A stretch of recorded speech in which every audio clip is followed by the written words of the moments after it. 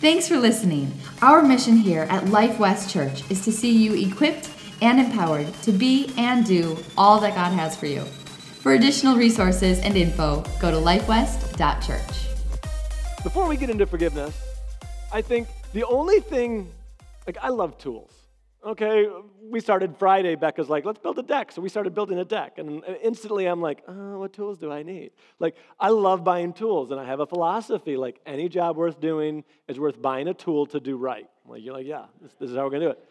However, the only thing better than having the right tool for the job is not even needing it. It's like when the 2x4s of what you're building, they're the exact size that you need. It never happens, and they're never all the same. But if it was two, it would just be perfect. It's like the dishwasher that actually washes the dishes so you don't need to rinse them because it does what it's supposed to do. It washes. It's all of that. And we're talking about forgiveness, but before we get into forgiveness, we want to talk about not even needing to do that. But it seems like our world has gone in more and more snowflake, where everybody is offended by something. They're just offended, and it's like, well, what are you offended about? You want to talk to somebody, you know you can. All you have to do is ask, what are you offended about? And they'll be like, what offends you? And they've got it. And you probably already know because they wear it like a badge of honor. It's like, this is what offends me. It's a very popular thing. I don't understand it. But it's something that our world is running towards, which is being offended. I'm offended. I'm offended that you didn't notice that I'm offended. I'm offended that you're not upset at what I'm offended at, and now I'm offended. And I'm offended at the word that you used to describe me, and now I'm defended. We're offended at just about, and can be at just about anything. And it's spread really just too far, way too far.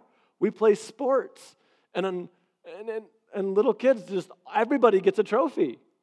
Everybody gets one. Everybody wins. And you're like, if everybody wins, nobody wins. Do you understand that? It means it's nothing. You can't all win. Let's be honest. One person, one team won. The other one lost. That's what happened. They lost. Not that they're losers. They lost. And I guess if that's the action of losing, yes, they did that. But they could turn around and win the next time. That's just kind of how it works. I remember I ran a race once, and I got a participation trophy, when I crossed the end, and I was like, what is this? And it's like, thanks, Fern. And I'm like, what am I going to do with this? What do I want to do with this? It just says that I did it. I'm like, I know that I did it. I did not understand it. It's weird what we even reward. I was talking with a student a while back, and she was really hoping to get a scholarship. And I said, what's the scholarship? And she goes, it's a well-rounded scholarship. And I said, what is that? And she goes, well, it's for the students who, aren't really good at just math or aren't really good at, science. And I looked at her, and without thinking, I go, so what are you good at? And she goes, it's the well-rounded scholarship.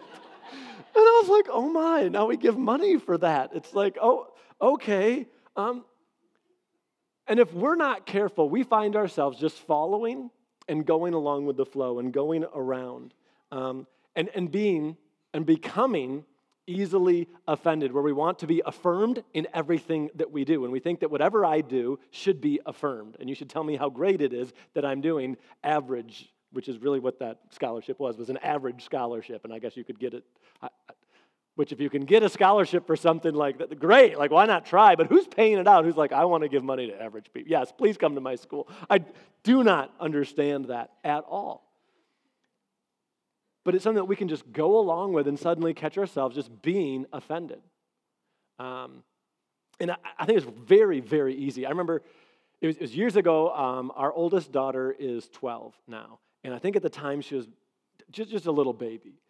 So you can do the math if you got that scholarship or not, I don't know. But so I was carrying our daughter just kind of like this. All right, so this is her, this is Avery, and this is her head just kind of doing and I was walking through the church hallway like this. And There's a few people in the hallway, kind of like the concourse, kind of like this, and there's a few people there, and I'm just walking through, and all of a sudden, boom, there's this guy right in front of me, and like way too intense, way too intense. He's looking at Avery, and I'm just like, what are you doing? And he's like, you need to be so careful when you hold babies. He's like, are you holding her leg? He's like, you need to hold her leg. But he's just so much more intense than I can even be right now. And he's just going like about, you hold her leg, and then the baby's going to fall off if you don't hold the leg, and then they try to kill themselves, and they're suicidal, which if you're a parent, you know. Like you hold a kid and they want down, they don't like try to climb down. They throw their whole body weight, whatever direction they want. They're like, I want to go this way. You're like, you're going to, and yes, they are definitely suicidal. And then you try to put them to sleep, and they act like you're going to kill them. Like, oh, no, I don't want to go. Yes, those are kids. But I'm holding the baby, and he goes crazy. Like, you have to hold the leg. That way, if the baby does, like, throw itself or whatever, he's like, you won't drop the baby. And then he's gone. Like, it was a drive-by. He just went in, and then he's gone.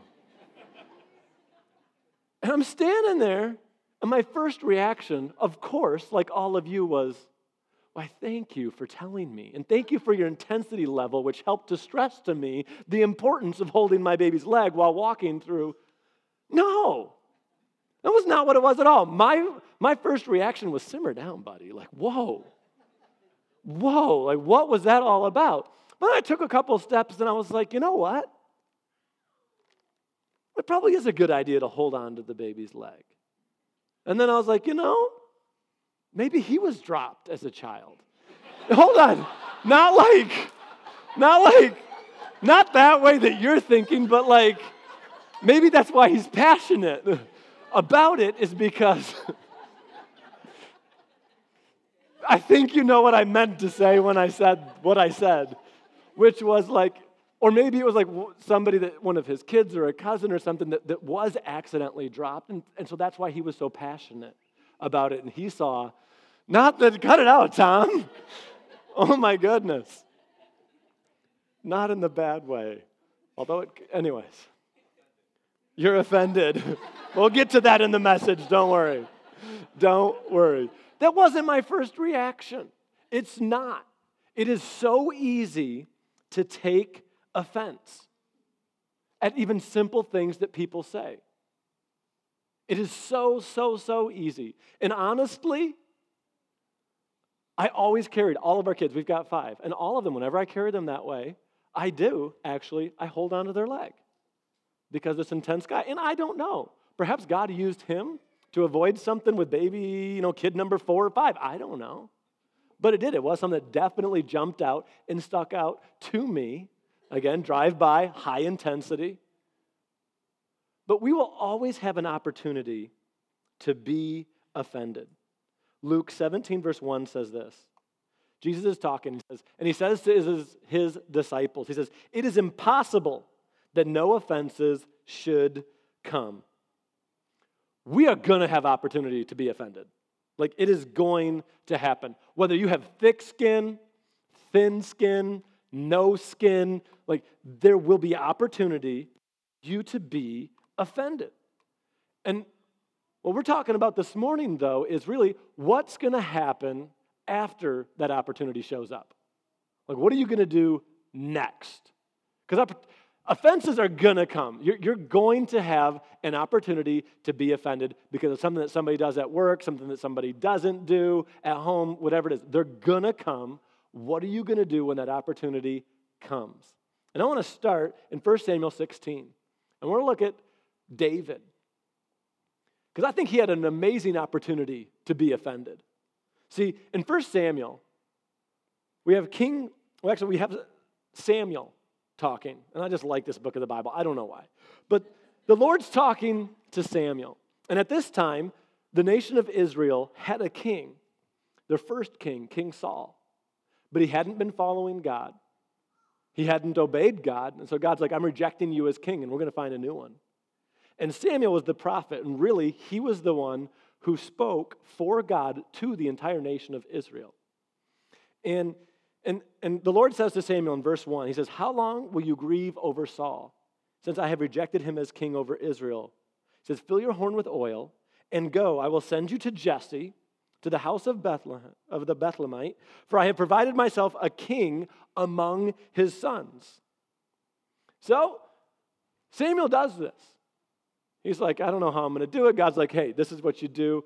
Go do it. So he goes, he gets there, and he invites Jesse. Now, it doesn't say this, but we know. God just told him, I've provided a king among Jesse's sons.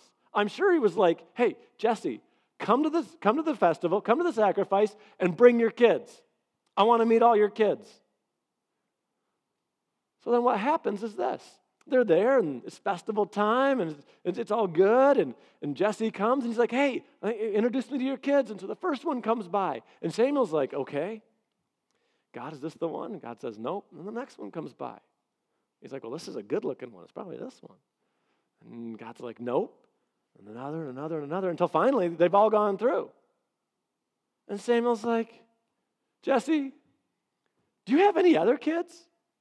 Jesse's like, well, yeah, there's the youngest, but he's out with the sheep. I didn't even bring him. Like, we just left him. And so Samuel's like, what? No. And this is what Samuel says. He goes, we're not even going to eat. I don't know what that means in your family, but that means a lot to me. Like, we're not even going to eat until he gets here. It's like, well, but look, like, it's getting cold. Like, and the food is there, and everything is ready, and we're all, like, at the table, hats up, like, ready to pray, like, and eat. And usually, Samuel, you pray a long time, and so we should probably start now. But he's like, no, we're not doing anything until he gets here. But imagine you were David. And that's who they're waiting for. Jesse's youngest son, David. You knew exactly what was going on. Everybody else is at this. It's the biggest thing in town, and you're the one that's forgotten. Now, we don't know exactly, was he forgotten? I don't think so. I think he was intentionally left out. Because Dad knows right where he is. He wasn't like, oh, I don't know where he's at. That one, he's always running around. We've got one of those. His name is Bo, and he's 3. You never know where he is. You're like, he's right there. Where'd he go? And he's gone, and he's actually up there hanging from the ceiling. Like, how do you do that so fast?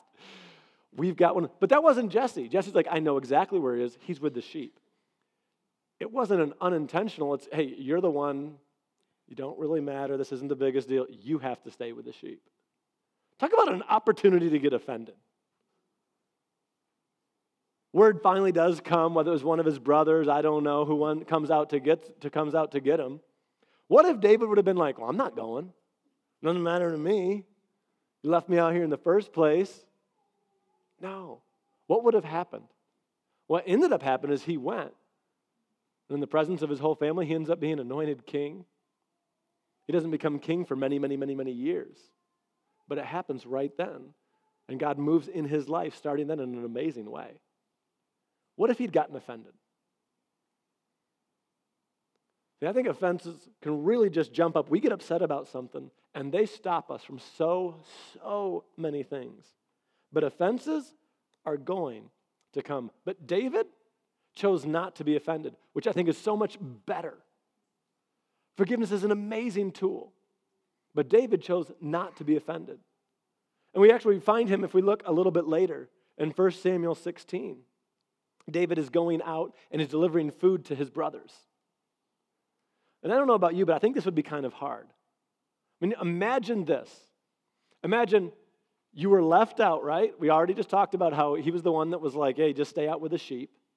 And then you come, and the prophet Samuel anoints you with oil and says, you're going to be the next king. In front of the whole town and your whole family. That's kind of a big deal. And then Samuel leaves. And you go back to the sheep. He goes back to doing what he was doing before. I would be like, well, if I'm anointed king, like, come on, buddy, let's go. Like, take me, let's do the king thing. Where's the throne, the crown, scepter, like all of it. Let's do this. No, he goes back to doing what he was doing. I think sometimes we think, well, it didn't work here, God. I prayed this happened, and I don't see things moving the way that I think they should. Well, that's where David finds himself. He's back to doing the things he was before, and now he's going to take food to his brothers who are in the army. And the Israelite army is facing the Philistines. And so he brings the food out there, and he gets there, and maybe you're familiar with the story, but there's a giant by the name of Goliath who's standing out there. And instead of both armies coming and fighting and who knows how many casualties going on, they said, hey, here's how we'll settle this whole thing. You send your champion to fight our champion. Whoever wins that wins the whole war. We don't even need to fight. That's actually how they did it. So Goliath is out there, and David hears this challenge. He says, send out someone to fight. David hears, and so he starts asking around. And he's like, what's going to happen? What's going to happen to the person who kills this guy? And his older brother hears this, and this is what it says in verse 28. Leave it to an older brother to say something like this. He says, what are you doing here anyway, is what he says to David. What about those few sheep you're supposed to be taking care of? He says, I know the pride and deceit. And then he says, you just want to see the battle. He's like, what are you doing here? But I love David's response to this. David's response was, as he turns away and goes and asks somebody else the exact same question. He doesn't get offended. I mean, he could have been like, I'm a little snowflake, and like, I got to go off and cry, and my brother told me, and he doesn't know, and I was anointed king, and I'm back doing the thing that I was doing. My brothers don't appreciate it. They don't see in me. Where's Samuel? Samuel left me, and he's not with me anymore. He could have done all of that. But he doesn't. He doesn't do that. But here's the thing. You and I, we look at this stuff, and I think it's so easy to see from the outside. Like, of course, don't. There's good things around the corner. Like, yeah, God's going to use you. Just wait. It's so easy to be on the outside and look and go, well, that's just not right. They shouldn't get it. It's not that big of a deal. But when it's you, when your parents get it wrong and you're grounded and you're like, I shouldn't be. They missed it. Oh, I remember I went through a season where my parents could not get it right. Like, I got grounded for all kinds of things I shouldn't have, nothing. Absolutely, okay, it was kind of something, but really it was nothing. It was nothing. Somebody told my dad that I was, I don't know what she said, but I was goofing off in the back of church during church. And I wasn't, but then she said, what's your name? And I said, my name's Justin. Well, it is. It's Samuel Justin. Okay, but I wasn't really, what she said wasn't true, but I said my name was Justin, and I got grounded for years from that. Okay, not quite years, but it was a really long time, and it was just part of a downhill slope for my parents' radar. It was just off. I remember I got in so much trouble, and I didn't deserve it. I didn't do whatever this crazy lady said that I did. She was a crazy church lady. Every church has one. One of you are it, okay? Every church has one. If you're like, no, we don't, then it's probably you. No, they're just there. I have no idea what she said, but I got in way too much trouble. But they completely missed it. And parents are going to do that. We're definitely going to do that. And we can choose to be offended at it. And be like, well, this isn't right, and or this teacher, and this happened over here, and I shouldn't have done that. It could be the coworker that takes credit for what you do. You can get so offended. You're like, I'm not working with them anymore, and I'm not going to do this, and It could be the spouse that's not doing their part. And really, by the way, I think one of the greatest pieces of premarital advice that we ever got was this. He said, 50-50 marriages don't work. He goes, if you're sitting there going, well, I did my part, and that's your turn, and I did the forks last time, and you this, and it's your turn to do the dishes, and I did the tread, and I didn't this, and this is my half, and this. He goes, 50-50 is a recipe for disaster. He goes, this is what it is. Marriage is 100% and 100%. You give it your all. It doesn't matter what the other person does. You sit there trying to wait for the other person. Well, this is theirs. No, I'm not doing it. I did it last time, and the time before that, and the time before that. It's their turn to say they're sorry. It does not work. But there's always an opportunity to get offended. It's what are we going to do after that? What are we going to do? You will get overlooked. Your opinion won't be valued. Your idea, your project, the thing that you put all that work in won't make it out of your office. You'll do all of this. It'll just get shut down. I mean, tech guys, they get this all the time. We don't even know that they exist until something goes wrong. And it's like, this isn't working right, and why isn't this? And we all look forward, and then my mic feeds back, and everybody turns around at Gregory, and it's like, what is he doing? Then you get seen. It's only when things go wrong, and why is that the only time that people say anything? There will always be opportunity to get offended. But what's important is what we do when that opportunity comes. And Jesus says it. He says, it is impossible that offenses won't come. So how do we handle it when they do come? I think a big key to that is found right here in Proverbs 19:11. And this is what it says. A person's wisdom yields patience, and it is to one's glory to overlook an offense. To one's glory to overlook an offense. Now this says a ton to me. Because if I'm told that it is to one's glory to overlook an offense, guess what? That means we can. We don't have to be offended. He says it is one's glory to overlook it. And here's the deal. If God tells us to do it, he'll help us. And I can do all things through Christ who strengthens me. So I know that we can overlook an offense. It is a choice. A wise man once said, offenses are never given. They can only be taken. Offenses, it's what they are. And I think the number one thing that helps us to not get offended when people's opinions and things and thoughts come through and hurts and stuff come at us, I think the number one tool that we have to not get offended is to know who we are in Christ. It's who we are in Christ. People are going to think something. That person you thought you were going to spend the rest of your life with, they're not there anymore. And this happened, and the things that they said, and you had your life planned out with them, and this was over here, and this was what's going to happen, and all this. The number one thing, no matter how real or just how painful it is to you, the number one thing that we need is to know who we are in Christ. Who we are in Christ. Colossians 2:10 says this. So I am complete through my union with Christ. You are complete through your union with Christ. And I know that some of that stuff, it hurts and it just sticks with you. It's amazing. Remember, in 4th grade, I was in the slow class. Absolutely. I was definitely in the slow class. But they didn't call it the slow class. But for part of the day, me and a couple of the other kids, all boys, had to go to this other room. And I did not like being there at all. And I was talking with the teacher, and I don't remember exactly what I said to her. But I remember very specifically, she looked at me and she said, "You're here because you're stupid." And I just remember that. And apparently some of you guys, that means a little something too. I remember that. I was in 4th grade, and my teacher told me I was just stupid. Now, about a week and a half ago, I ran into that teacher's daughter, who looks a lot like her. And I was like, I know who you are.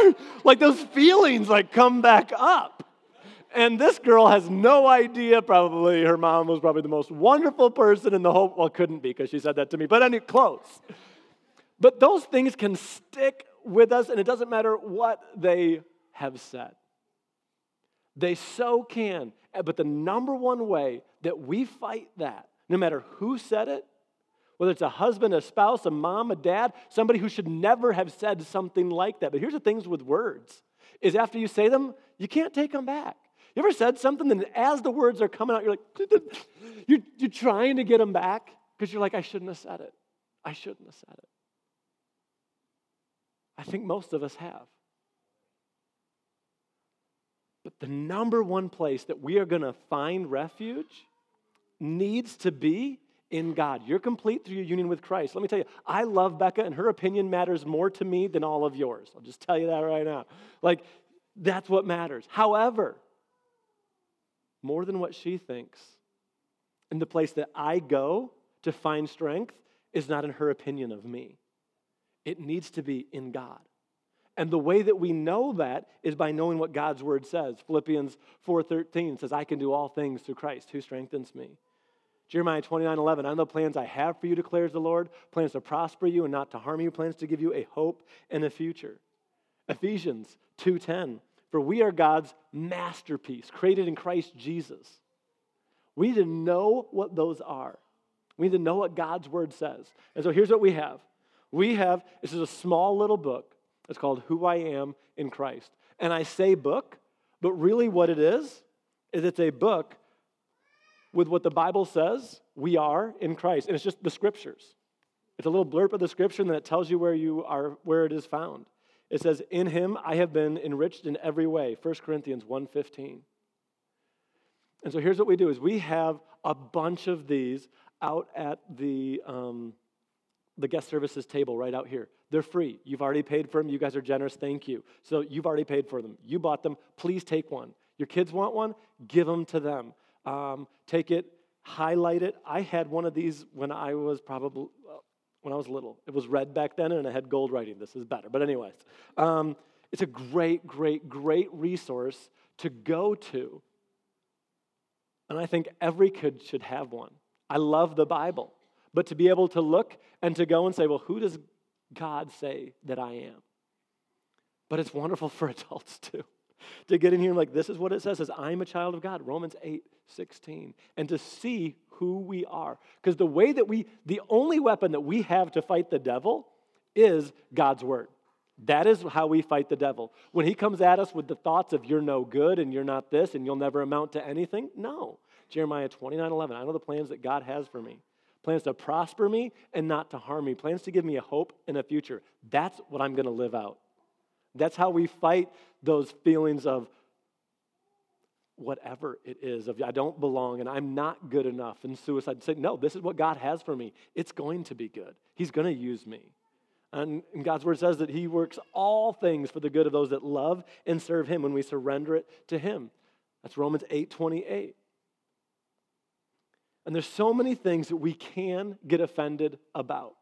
But when offense comes, we have three options. Two good ones. But when offense comes, we have three options. So let's get to these. Number one, when offense comes, is we can choose to get offended. We can get mad, and we can get upset about it. Number two is we can choose to overlook it. We can choose to overlook it, what that person says, what we heard them say about us to somebody else, and they're out saying whatever they're saying. We can say, you know what? I'm going to choose to just let it go. And remember what Susie says about Sally says more about Susie than it does Sally. Like them saying what they want, that's its own thing. So we can choose to let it go. And the other one is number three, is we can go to the person. And we can try to work it out with them. But as I was putting this together, as I was writing this message and putting this together, and I was putting together these three little options here, I realized that I wasn't doing that. I was like, if I say this, I'm not practicing what I'm preaching. Like, I'm definitely not. Because there's a relationship that isn't what it used to be. And Beck and I were talking about it, and like, okay, well, what would it take, and do you think this relationship is ever going to come back? And as I was reading through this, I'm like, I'm holding on to something. And I need to do 1, 2, or 3. And here's the thing. If you're not doing number 2 or 3, you're automatically doing number 1, which is getting offended. So the options are we either choose to let it go, or we go to that person and try to deal with it. And in some situations, that's good. We do need to go to that person. But typically, number 2 is the way to go. But I had to stop. As I was doing this, I'm like, I am not doing this right. So I stopped writing my message for a bit, and I'm like, okay, what do I want to do? And at first, I really wanted to do number 3, because I'm like, I need to go talk to this person and tell them how, that is what I should do, so they can I need to straighten them out. Somebody needs to, and I'm just the person to do it. Like, okay. And, but the more I was praying about it, I'm like, you know what? No. I'm like, God, you can deal with them, and I need to do number 2. But we decide, when offenses come, we have to make those decisions. Are we going to choose to be offended? And here's the thing. It does not have to be something that happens to you today. Like, okay, this is great. I'll start doing this from now on. We can apply this. You can ask God, and he'll speak to you like he did me, of, hey, this is something that you need to decide how you're going to deal with it, but you're holding on to it. And here's the thing. I did that this week. I didn't call them. I didn't call these guys. I didn't say anything to them. But in my heart, I took care of it. I'm like, I'm going to choose to just let this go. I can. And I know what it is. I know what it is to let something go. You choose to let it go now, and when it comes back up later, you let it go again, and like you might see them or their daughter that looks like them, and those feelings might come back. But you're like, no. Like, it's okay. I'm not going to act on those. I think an amazing way that we have to do that, to get rid of that when they're coming back, those feelings are coming back, and we'll talk more about this next week, is we pray for that person. Just right there in that moment. Say, okay, I'm going to pray good things for them. We break that thing. We can break free from things that way. But I made that decision. Didn't tell that person. By the end of the week, that relationship was different. It was different and moving in a much healthier, better direction. On the outside, no one would look and say they changed anything. But I think spiritually, I was holding on to a hurt, an offense. I didn't even realize it. And until it was like, I cannot get up and say this because I am not doing that. It's something that we can apply in retrospect. We can look and say, okay, God, what do I need to do? What can I change? I want to be and do all that you have for me, and I want to let go of the things that are in the way, that are poisoning me, that are getting in my way. It doesn't just have to be something that we say, suddenly I'm going to start to do today. And that's number 2. And then number 3 is we go to that person and we talk to them. And really, this works, especially with other healthy people. Sometimes it doesn't work. I like what it says in Proverbs 26:4. It says, don't answer a fool according to his folly, lest you also be like him. I like that, but then it says this in verse 5, answer a fool according to his folly, lest he be wise in his own eyes. I don't know if you caught that there, but it says opposite and overlapping, contracting things. And basically it says this, if you talk to a fool, it's not going to turn out well. You can talk to a fool according to his folly, and he's going to think he's wise. Don't talk to him, and now you're a fool too. It's a lose-lose situation. And we need to be sensitive to those where we look and we say, okay, what needs to happen here? Is this a relationship where I can talk to this person as an adult or not?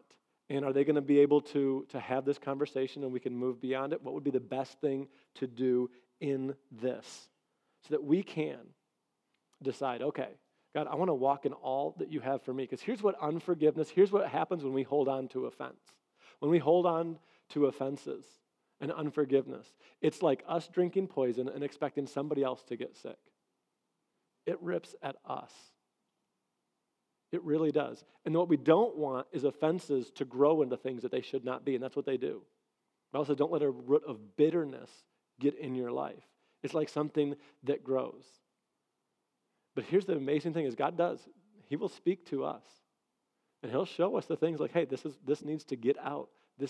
You want to move? God wants a relationship with us more than we want it with him. So often we think, God, we're waiting for you. And he's like, no, I'm waiting on you. He says, I am here. I've never left. He says, I stand at the door and I am knocking. He says, I am there. We think we've run away and God's like, I am there with you. But even better than forgiveness, even better than that amazing tool that we have is not getting offended in the first place. Knowing who we are in Christ, standing in that, standing firm in our identity in him so that we can be and do all that God has for us.